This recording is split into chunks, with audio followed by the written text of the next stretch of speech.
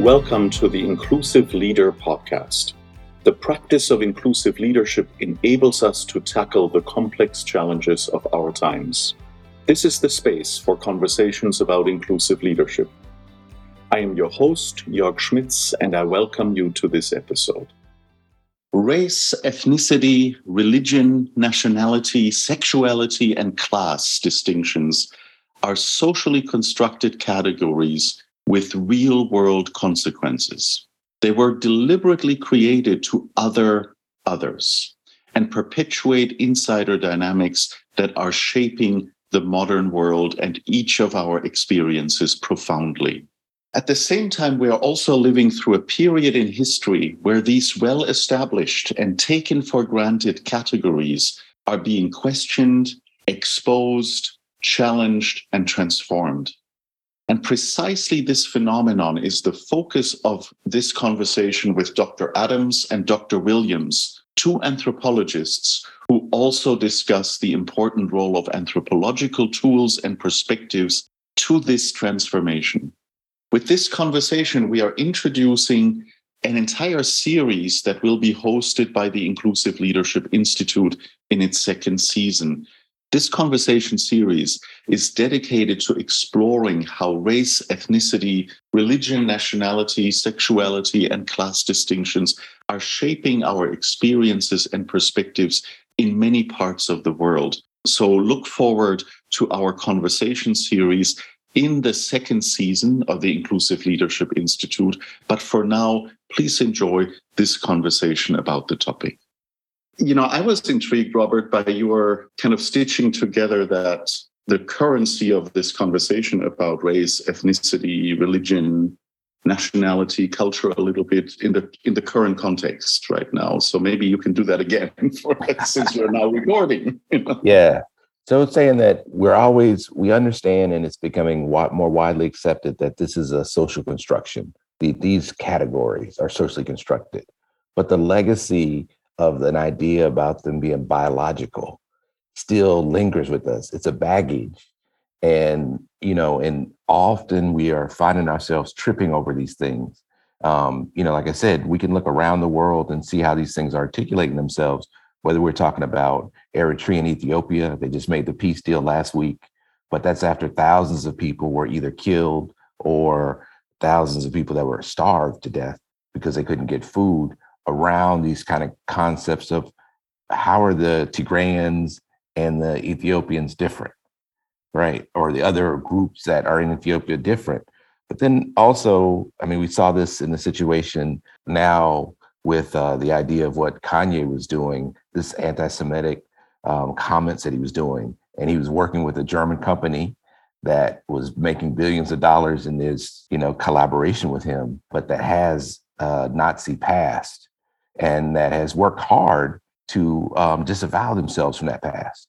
And it's interesting that one of the German Jewish leaders said, look, if you're going to be continuing to work on this legacy, you've done a great job in the past, but if you want to continue the good work you've done, you have to break with Kanye, right? And, and again, from a community, German Jews, that once was super large, but that the Holocaust has diminished in size, but that, again, probably immigration is adding to, for example. So I think that, we're always back and forth between this tension between the biological misperception of these categories and their socially constructed idea. And, this past week, I've been reading this Polish medical specialist, Ludwig Fleck, and he was born in Lviv, but when he was born, it was part of Austro-Hungarian Empire. And then after the First World War, it became part of Poland. So he mainly writes in Polish, some in German. 1939 and 1941, when the war starts, it becomes part of the Soviet Union. And then the Germans take it over. And I think the name of it in German is Limburger or Limburg, something like that. And he was sent to Auschwitz first. And he was working on a medical complex the block was right next to Mengele. But part of how he saved himself and his family was he was known for the typhus vaccine. So in the concentration camps, he was producing these vaccines, and then he was sent to Buchenwald, but he ended up surviving and he was responsible for saving 2,000 lives. Now, why do I mention this guy Fleck? Because what Fleck was talking about, besides, he was also a philosopher or sociology of science. And he kept saying that we have these collective ideas that because everybody accepts them, we don't really question them. We don't break them down, right? So that we get lost in groupthink. And he called it a harmony of deception. And and he was talking about ideas like syphilis as a disease and diagnostic, like how it's a lot of it was socially constructed even as disease. And his ideas, which they weren't really super well covered, but they're becoming more and more important because he was one of the first ones to sort of say, just because we think it and we are in a scientific process doesn't make it true. The facts themselves are socially constructed and agreed upon. And we oftentimes ignore advice or evidence that says different. So we try to fit our reality onto the evidence versus allowing the evidence to guide how we theorize and how we understand what these concepts mean. So we're just overloaded with the baggage of race as a biological concept, ethnicity. So that's kind of where I'm at this week thinking about it. Not only, I mean, what I love about what you just outlined is the ricocheting of these concepts, right, throughout history and across continents and social contexts and so forth, which is really important to, if we want to unpack that together a little bit.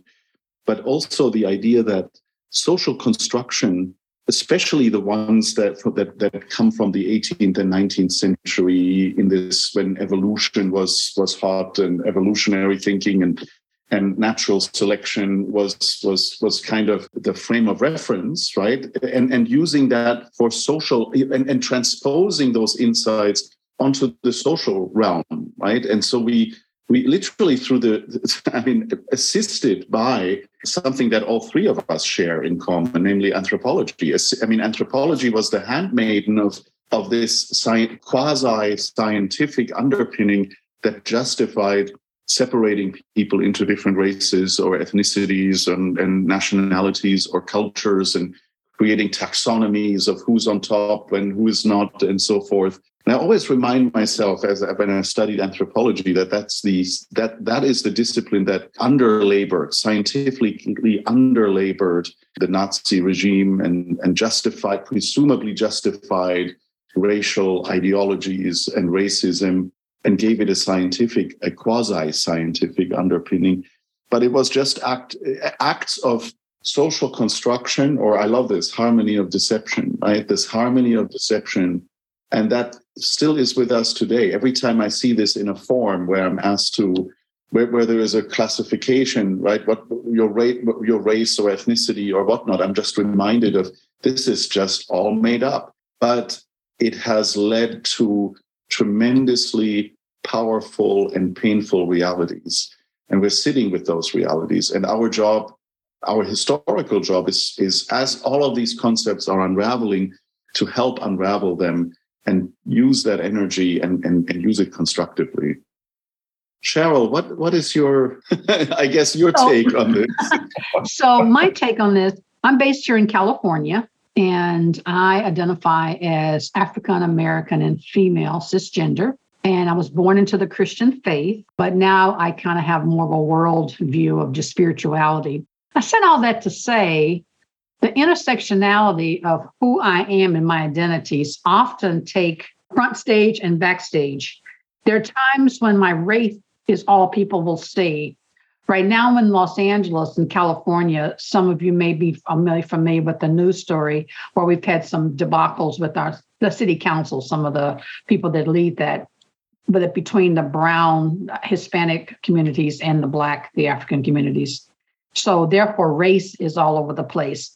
But then, right on the heels of that, you look at the Lean In and all the other movements, and gender becomes really important. Cisgender, matter of fact, meaning I was born female and I identify as female. So I tend to find, as a professional and as an anthropologist, as a communicationist, that, I'm having to read context. Context becomes everything because I'm always looking to see how is my otherness being received, primarily where I live and even work as a consultant is with primarily white people, mostly European, mostly American, but they certainly do also reflect some global. So I'm constantly navigating, I'm straddling. Additionally to my race and my ethnicity, I would say my race is Black. I would say my ethnicity was African, as I mentioned earlier. And of course, my nationality is American. There's one other thing that, when we talk about intersectionality, and maybe we'll talk about that in more detail later on, you often, when Dr. Crenshaw first came up with this research, she looked at race, class, gender. And I don't want to leave that class as an element of culture out that straddles race because it's huge. The Kanye conversation that Dr. Adams just talked about, wonder if he would have been a lower income, more educated, less educated, and gave that comment, would it have had the same impact as a billionaire? You don't know. Would people consider Kanye class or not? Certainly economically he is, but socially and however you want to define the term class, I don't know. He's got certainly some mixed opinions here in my area. There's a term called BIPOC, and many of you have heard maybe that new term. What it means, the initials are B as in baby, IPOC, and it stands for Black, Indigenous, People of Color. And how that was born around the race piece is they were saying, well, wait a minute, the Black woman and the white woman did not suffer or have the same legacy and still don't today. So yes, women are often marginalized and often, not at the seat of the table. But if you try to say that that's the same fight or the same walk, whoa, it's not. So the indigenous means not only African but Native American folks who basically are not in a priority. Like they don't have the that advantages, that privilege, I guess they would say. So I'm going to pause there because my area is, once again, the key thing to me is context and what part of my otherness is showing. And not worry, but I am often mindful of it. I'm often mindful of it. How am I being received? I have a question to that. And especially, because I think it's so interesting that especially when it comes to, topics of diversity and equity and inclusion, there are a lot of acronyms and new terminology that can come out, right? And which is part of the dilemma, I think. Yes. To me, we talked about social construction, right? And sometimes it is an act of social construction to create these labels, right? BIPOC, as you said, right? It's a label, and I've heard it used now, not just in the United States, but in other areas as well. But the dilemma that I have with that, it insinuates similarity, yeah. Right? It glosses over. When you think about Black, Indigenous, people of color, whatever that means in different contexts, it puts together an enormously nuanced and complex pattern of experience, as I would describe it. And so we're creating another label. We are socially constructing it in this moment. And in Los Angeles, we are seeing that the lived reality is actually one where within this group or class or whatever we want to define it, there is a lot of tension and conflict. Absolutely. So how do we use this? Yeah. So the term BIPOC, and correct me if I'm wrong, but from what I understand, it was actually started over in Europe and started over in the England area. So it's not a U.S. driven term. But then, of course, as much research, it came over here. So it might have made more sense in a more European, Western European context, maybe. Like that. I still think it has some of the same shortcomings. It has only taken on a little bit of a foothold here from what ultimately it could mean. I'm not so sure the acronym itself or the label itself you're going to see or have seen a lot of it as people often identify. But the fact, when you peel back just that and say, okay, you're right, Black women, white women, Latino women, Latinas, Native American women, Asian women, they don't They have not traveled the same journey, and they do not travel the same journey. And is it the female first or the race first? And it goes back and forth. Yeah. So most people in this field that I work, we're always careful of labels, always.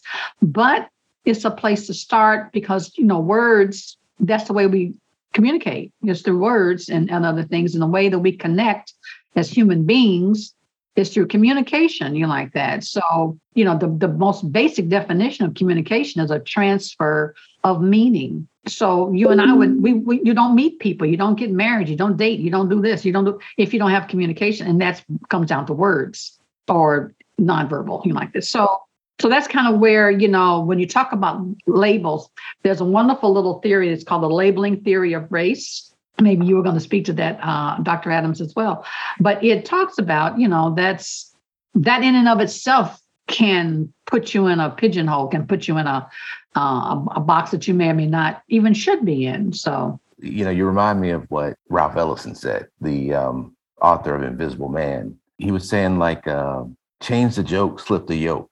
And he was talking about the idea about how these labels sort of imprison us in a lot of ways. And with BIPOC, for example, I think while it is caught up in a lot of the same tensions that we keep finding new ways to get back into the same tension between the biological and the social. But at the same time, I think that BIPOC opens up a new way to extend the conversation around race in the US that's been mainly Black, white over these 400 and some years. And it allows it to be open in a much broader sense to talk about ways in which people that are non-white experience and also face systemic racism. So I think in some ways it has baggage, but it also opens up new opportunities. And it goes back to what you were saying, Jorg, about anthropology as one of the tools of oppression. But it's also been a weapon for people speaking back, for the subaltern to sort of push back and to redefine. And, because I'm just thinking about Eric Wolf, one of the greatest American anthropologists, who was born in Sudetenland and his life shifted when the Nazis came to power. And, that he immigrated here. And I think about so many different characters like that have been, Angela Davis, for example. All of the folks that have sort of moved around these global spaces and that have had to shift and use the social scientific training that they've developed to fight back and to try to dismantle. And so I think that our tools, even though they have the baggage, still have potential for liberation. Frantz Fanon, as a psychiatrist, from Martinique, who ends up using psychiatry to, the anti-colonial struggle in Algeria, for example. And so I think that as we move through these, we have to weigh the downsides with their liberatory potential, and understand that, so Parliament, was a group. Cheryl knows Parliament, but they used to have a saying in one of their songs that it's so wide you can't get around it, so low you can't get under it, so high you can't get over it. Yes. Right. And these social constructions are exactly that. They've been with us for a long time, and we find ourselves twisted into the pretzel. But I think, and this is where I get back to Ralph Ellison and say, well, as long as we're struggling with it, as long as we're trying to bring to consciousness its limitations, that's what Fleck was doing. He wasn't saying that science and medicine didn't matter. He was saying that they matter as long as we're conscious of the ways in which we're not reproducing stereotypes and false knowledge. It goes back to what Durkheim said from the very beginning, the sociologist from France, who said social facts, which are social constructions, have concrete implications, and they have to be treated like that. And that's what we're seeing is the concrete implications of that. I mean, you just reminded me why I can sleep well having, as an anthropologist in a way, right? I mean, because there is there is a whole history of a discipline connected to that. And you're so right. I mean, the tools that have done that underlaboring of the social reality we live can be used to transform it as well. And I think that's what we do in all of our work in a sense, right? And to me, it's one of the least understood elements around this discussion around race and nationality and culture and so forth, how constructed it actually is, and how our job today is to deconstruct and reconstruct, most importantly. And the deconstruction, to some degree, is easier than the reconstruction. And I, to some degree, my focus on inclusive leadership is very much informed by trying to figure out what are the recipes, what are the mindsets, what are the attitudes we need to cultivate for the deconstruction, but most importantly, in the reconstruction. And to me, that is a big question mark still. I mean, these things are really powerful, right? These social constructions are incredibly powerful. How do we mindfully deconstruct and effectively reconstruct? To me, that goes to the core of this. And it's important to me for a number of reasons. And I'll echo Cheryl I'll follow Cheryl's invitation to just do a little bit of self-reflection, right?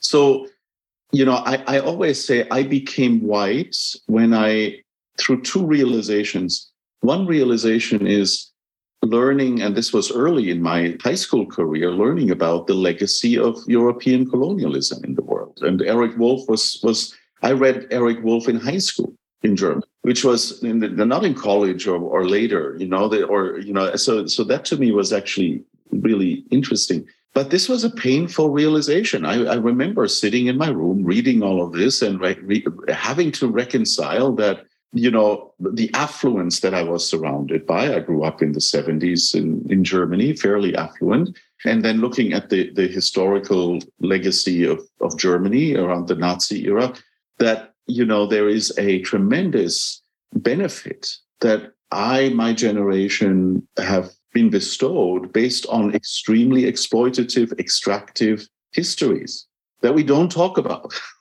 By and large, we don't talk about this, even though it was part of the school curriculum at the time, probably with the hope that we will end up talking about it. And I think Germany has done a fairly good job at least owning up to some of the historical responsibilities. But that's when I realized, I'm connected at a level that doesn't correspond to how people around me talk or construct their identity. Right? There is a global picture. And that came smack into my realization when I came to the United States, where I lived for a long time, where at every corner you have to disclose your racialized identity. And I have to say, given the German difficulty with the word race, I have still a very hard time just to utter the word race, just to use it as if it were a fact. I much prefer the idea of racialized identity because that at least acknowledges the social construction of it, and that we're not dealing with a positivistic notion of reality. So my racialized identity is certainly white and to some degree European. But I say this with all those disclaimers, with all this meaning behind it, right? I'm a cisgender male, and I love the idea of that even the use of those terms, cisgender, is fairly recent and new, that we have to think about the construction of sexuality, right? And look at how our societies are giving us constructs that may not correspond to, what scientifically we know and we are finding out. Nationality is a fluid concept anyway, right? So by nationality, I'm German, but and have been through many generations. But we see on the map of politics that our national identities are bound to shift and are subject to change, very frequently. So, I mean, those are just kind of class-wise, which I think is a really important lens that we don't talk about.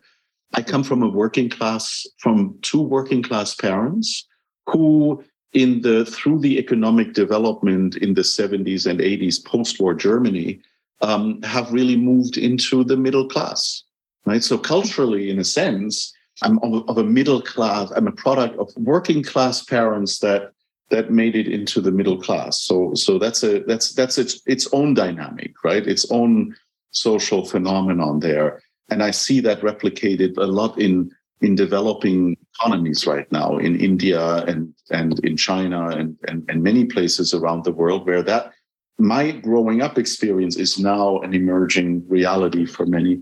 Religiously, I just need to, because Cheryl, you mentioned religion as well as one of those categories of othering, right?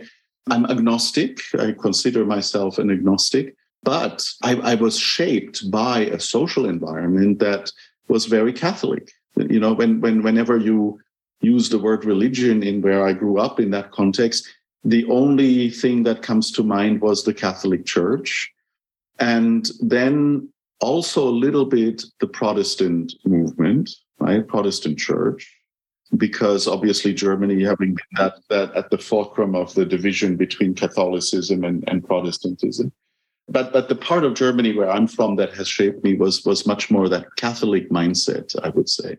You know, to pick up from that, second generation, third generation African Americans are steeped in religion, steeped because that was the salvation, the safety, that was the Underground Railroad, you know, to use that as a success. And this is an opinion, this next comment, that my generation, my granddaughter's generation, and perhaps the generation that my Gen Z, as they say, the more you travel the world, the more you recognize the diversity of people, the more you may step out of a singular religious label or title or church. You know, I would say that I'm very spiritual, you know, like that. And by spiritual, I mean the kindness of others, it's a greater power than me, you know, and kind of like the World Health Organization's definition of spirituality.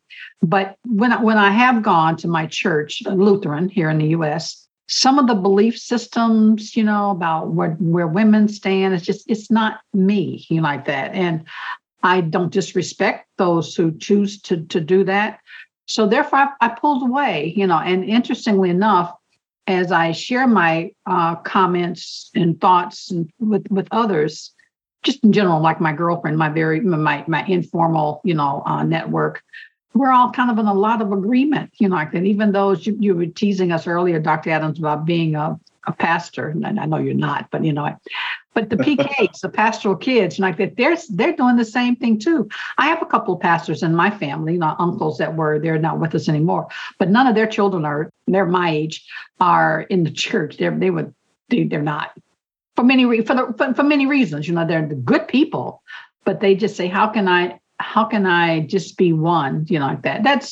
But that's a very personal decision, and I respect that because there are people who would be much further on the, Cheryl, I can't believe you said that spectrum, but it's okay to me.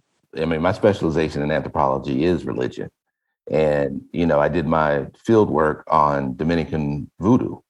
But just to kind of piggyback to the idea you talked about before in terms of communications and reference points, and to kind of tie it together with this idea about anthropology. And it itself is a fluid signifier, because when I did my field work and I went and told people I was an anthropologist in the, you know, Haitian Dominican borderlands, you know what they heard from me? They heard that anthropology didn't mean anything to them.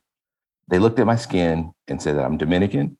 They looked at the fact that I spoke English and that I definitely was tied to America, that I was a criminal that had gone to jail and was a deportee. And this anthropology thing was a hustle that, you know, it's a sort of a trick, you know, that I was waiting to spring on people. So I had to navigate this idea of people having all these sort of like, you know, again, in their local context, what all this stuff meant, right? And it took me a minute to kind of get there. But, you know, the other question you asked, York, was like, how do we reconstruct? And I don't know if the main job is reconstruction as much as the main job is to teach people how to dance in this whole process. And I use the word dance from the George Foreman, Muhammad Ali fight in Kinshasa, right? Where, again, he has this overwhelming force. And how's he going to deal with it? He's going to dance with it.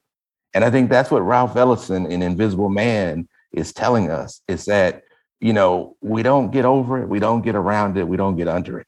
but we dance with it and we teach people. And, the experience that you talked about in terms of this German experience and, like even not living in Germany, the ways in which that history, I consumed it as well. Whether when I eat gummy bears, right? Yes.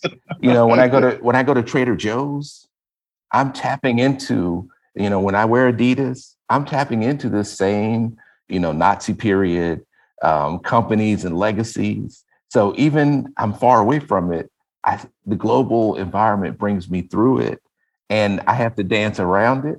Aldi's, all of that stuff, right?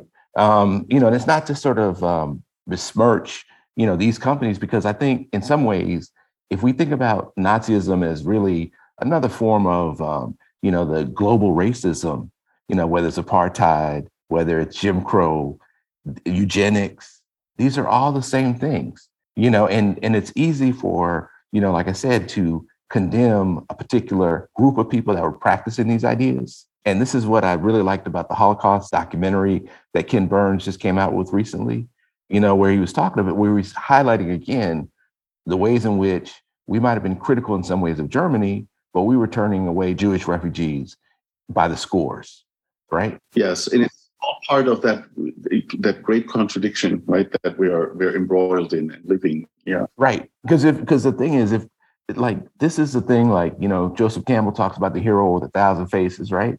And this is the thing about racism, classism, gender discrimination, and religious discrimination. It comes in so many local forms that it's hard to see it as a uber concept. It's easier to sort of condemn it in its local manifestations and to sort of like be pointing the finger at somebody else while you're practicing the exact same thing. Exactly. Yeah. Well, and and I think this is what this realization is really important when we learn to dance again, right? I mean, I love this way of talking about the work of reconstruction, because it's not, and I didn't mean it in this monolithic sense that we now need to derive some other forms that are more pure or real, and once we've derived them, we're done. It's more like, what is that process of reconstruction? How do we facilitate that, in a sense? How do we become the facilitators of that great dance that helps us reconfigure? And I was reminded, Cheryl, by your conversation about religion, and it's easy maybe with a little bit of it. If you're not attached to any one particular religious tradition, then when you are actually very attached to one, and we may offend, or I may offend when I say this, that religion oftentimes just like culture is, this great syncretic mix, right, of different influences that get created and molded and give rise to certain specific forms that we then assume are pure in some sense. But that idea of purity probably is one of those harmonies of deception, right? That there is anything pure around these things, and that we haven't, throughout this long human history, borrowed from what we saw other people do and been highly creative in assimilating and combining different things. I think that's just the way culture, and so the social works. Robert, you were mentioning doing your field work, and thinking you might have been all those things. Oftentimes when you're doing your gaining entry portion of the field work, funny things happen. So as you two know, I did my PhD dissertation studying African behaviors like that in situ, and so which brought me to the jungles of the Amazon with some some tribes that had been more unaffected by the outside world. So I was there for a long time, for over a couple of years. But anyway. Sorry to interrupt you for a moment, but I need to stop you there, because it's actually really important to say that you were studying African behaviors in the jungles of the Amazon. Yes, okay. Right? I mean, I want to highlight that. Thank you. Because you say it as everybody knows the most natural and obvious thing to do, and yet when you think about the jungles of the Amazon, most people don't associate. Thank you for reminding me that. So briefly, when I was looking at what communities would I study, because I really wanted to know what is it about African Americans their communication that is African. Because at that time, back in the 90s, so the Ebonics was being talked about. All these kinds of children were not being passed along because of language, and all kinds of things was happening. So I said, what is it about us that's African, and how we behave, how we speak? So in doing my field research, I realized that most of Africa, which I thought I was going to do it in, has a lot of global, they have the Hilton and the Marriotts, and they have all the different influences there. So I kept checking, and then I followed the path of the Maroons, or at that time they were referred to as Bush Negroes, and who were Africans that were taken out of Africa against their will, brought across by Dutch colonists, brought across the Atlantic, and for the sole purpose of being a slave. They hit South America, which was land. So if you kind of look at the belly of Africa, if you were to take a ruler and kind of draw it from Ghana to say the first place land hits, it's in Dutch Guinea. Now it's called Suriname. And so contrary to what some histories say, that we got off the boats and we just kind of went aimlessly into this enslavement, we didn't. We hit land and we fought. We fought 100-year war to where we finally gained independence away, from the colonists, but were relegated to live in the Amazon forest, in the Amazon, in the jungles. So what they did is these Africans that came from all the many tribes all throughout Africa that had been brought over for the express purpose of slavery, started to forge their own communities, like that. So they knew how to work the land because they knew the trees and the plants, and they knew how to do that. They understood the rivers, like that. So a lot of that, because it was similar to some of the African flora and fauna. So they did that. And they remain there even to this day, and maintaining more Africanisms than places in Africa. I won't say every place, but a lot of places in Africa. So I learned that, and I was kind enough. So I started my trips into this location, hoping that they would accept me to, like what you're saying, Robert, into living with them for a while, so I could get some understanding. And I'd probably say 80% of every place that I went to along this 100-mile strip, I was the first outsider. I had to carry my father's picture with me, who's African, who's darker complected. So because they thought I was white in me. And if you had any white in you, you were considered an enemy, or could they question you. So anyway, so I did that, then I was enveloped, the paramount chiefs, and everybody said, yes. They gave me all one requirement, which I thought was beautiful. They said, you're welcome to the entire tribes, all of it. And we want to tell you all of our stories. Just do us a favor, tell it accurately, tell it through our eyes. And to this day, 25 plus years later, I still do that, because so many white, well-meaning anthropologists have gone in, but anytime you're going to tell a story through your world's lens, it's going to have just word choice alone can have a difference. So that is what I did. So then I was able to complete the dissertation, and I've since had other publications. But anyway, so I lived there. And so my story was to connect what you were going to say. They, co-wives is part of who they are. And so because sometimes there's not enough males for females to keep the villages going. So you have, and it's a whole system. I won't go into that now, how co-wives are brought on and on all this and that, and what the men need to do to have a co-wife. So even though I'm married and been married a long time, my husband wasn't with me, like that.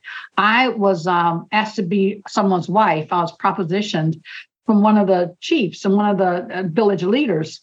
And so the culturalist that was traveling with me, I said, "Oh my God, how do I say this that I cannot marry someone without being offensive?" Because he had sent people to, give this engagement type thing or whatever.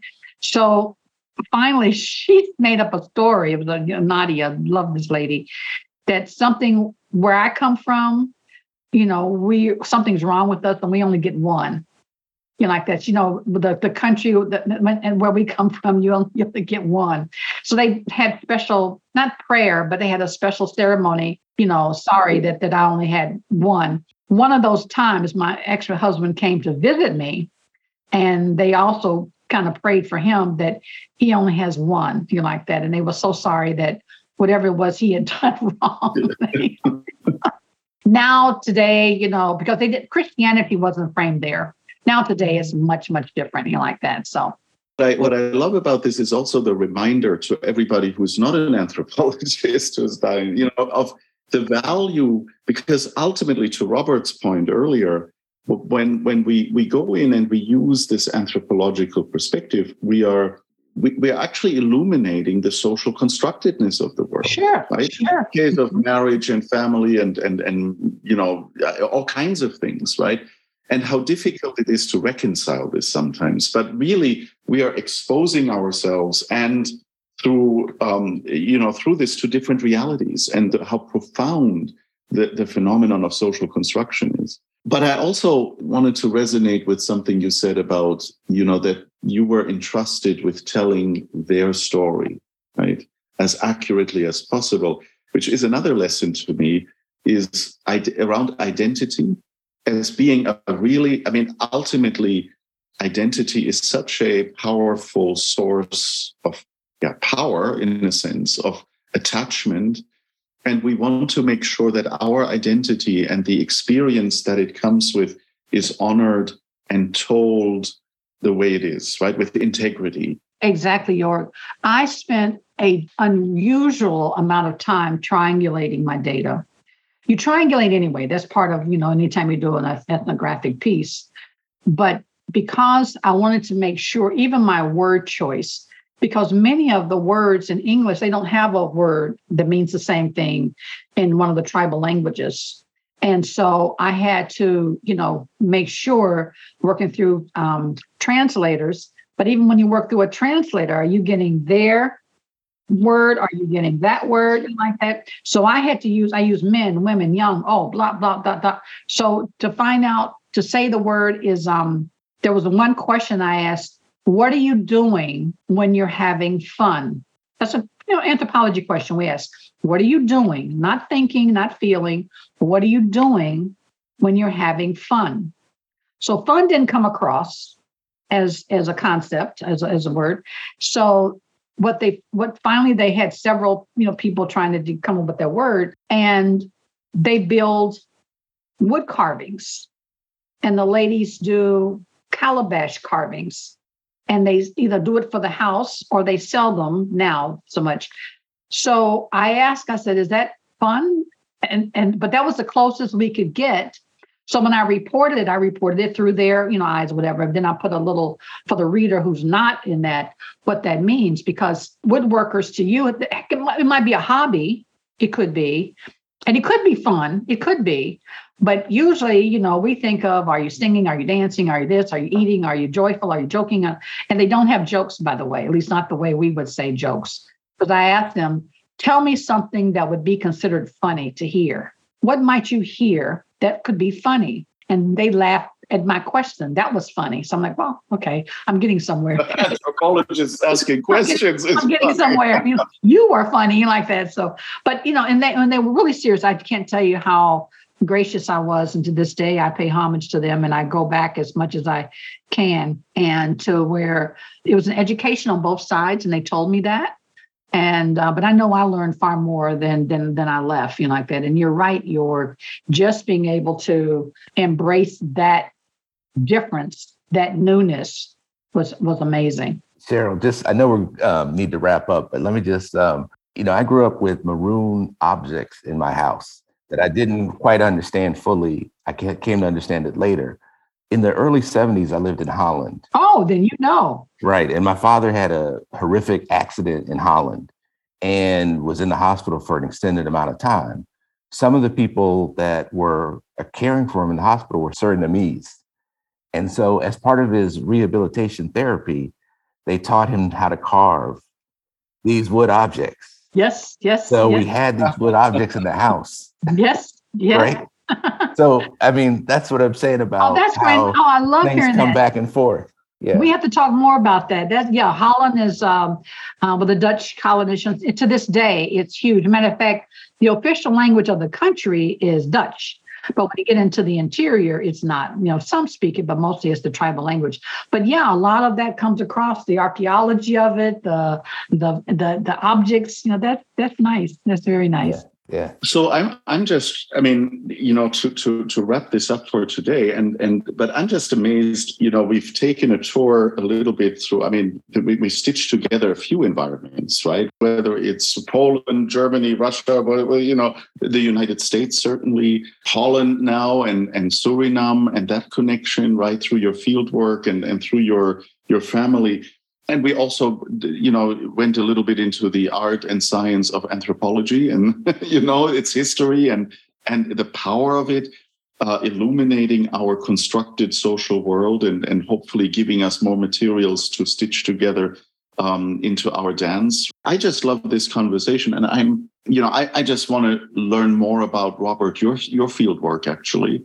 Cheryl, yours as well. And I think as we are embarking on a whole series of conversations about the social constructedness of the world and the concepts we use to other others, or the concepts we have invented to others, right? Race, ethnicity, religion, nationality, culture. It just really, motivates me to really get deep into this and stitch it together through our own personal histories, as well as our work, right? Whether it's our field work, our work with corporations. Robert, early on, you reminded us of Kanye's, the dilemma around, endorsements and the corporate implications to all of these questions. I love the richness of our exploration, and I can't wait to do more of that and record our series for the next season in the Inclusive Leadership Institute. But I also want to mention that our dear friend and colleague Akoshwa couldn't make it today. She is certainly part of this conversation and adds a very important perspective, namely, she is located in Ghana. She is from Ghana with a very interesting family and personal history. And I think when we actually, record our series, that we are expanding our horizon by having her part of this exploration. Yes. Jörg, thank you so much for inviting us and getting us all together. It's a pleasure. Yes, thank you so much. Absolutely. So more to come in our next season. So this was just a little bit of a teaser to what we will explore, but I can't wait to share it with our audience.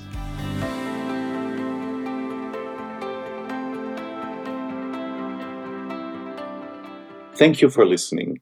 You can sign up for more wherever you get your podcasts. Just look for the Inclusive Leader Podcast. To find out more about the Inclusive Leadership Institute, visit us at www.theinclusiveleadershipinstitute.com.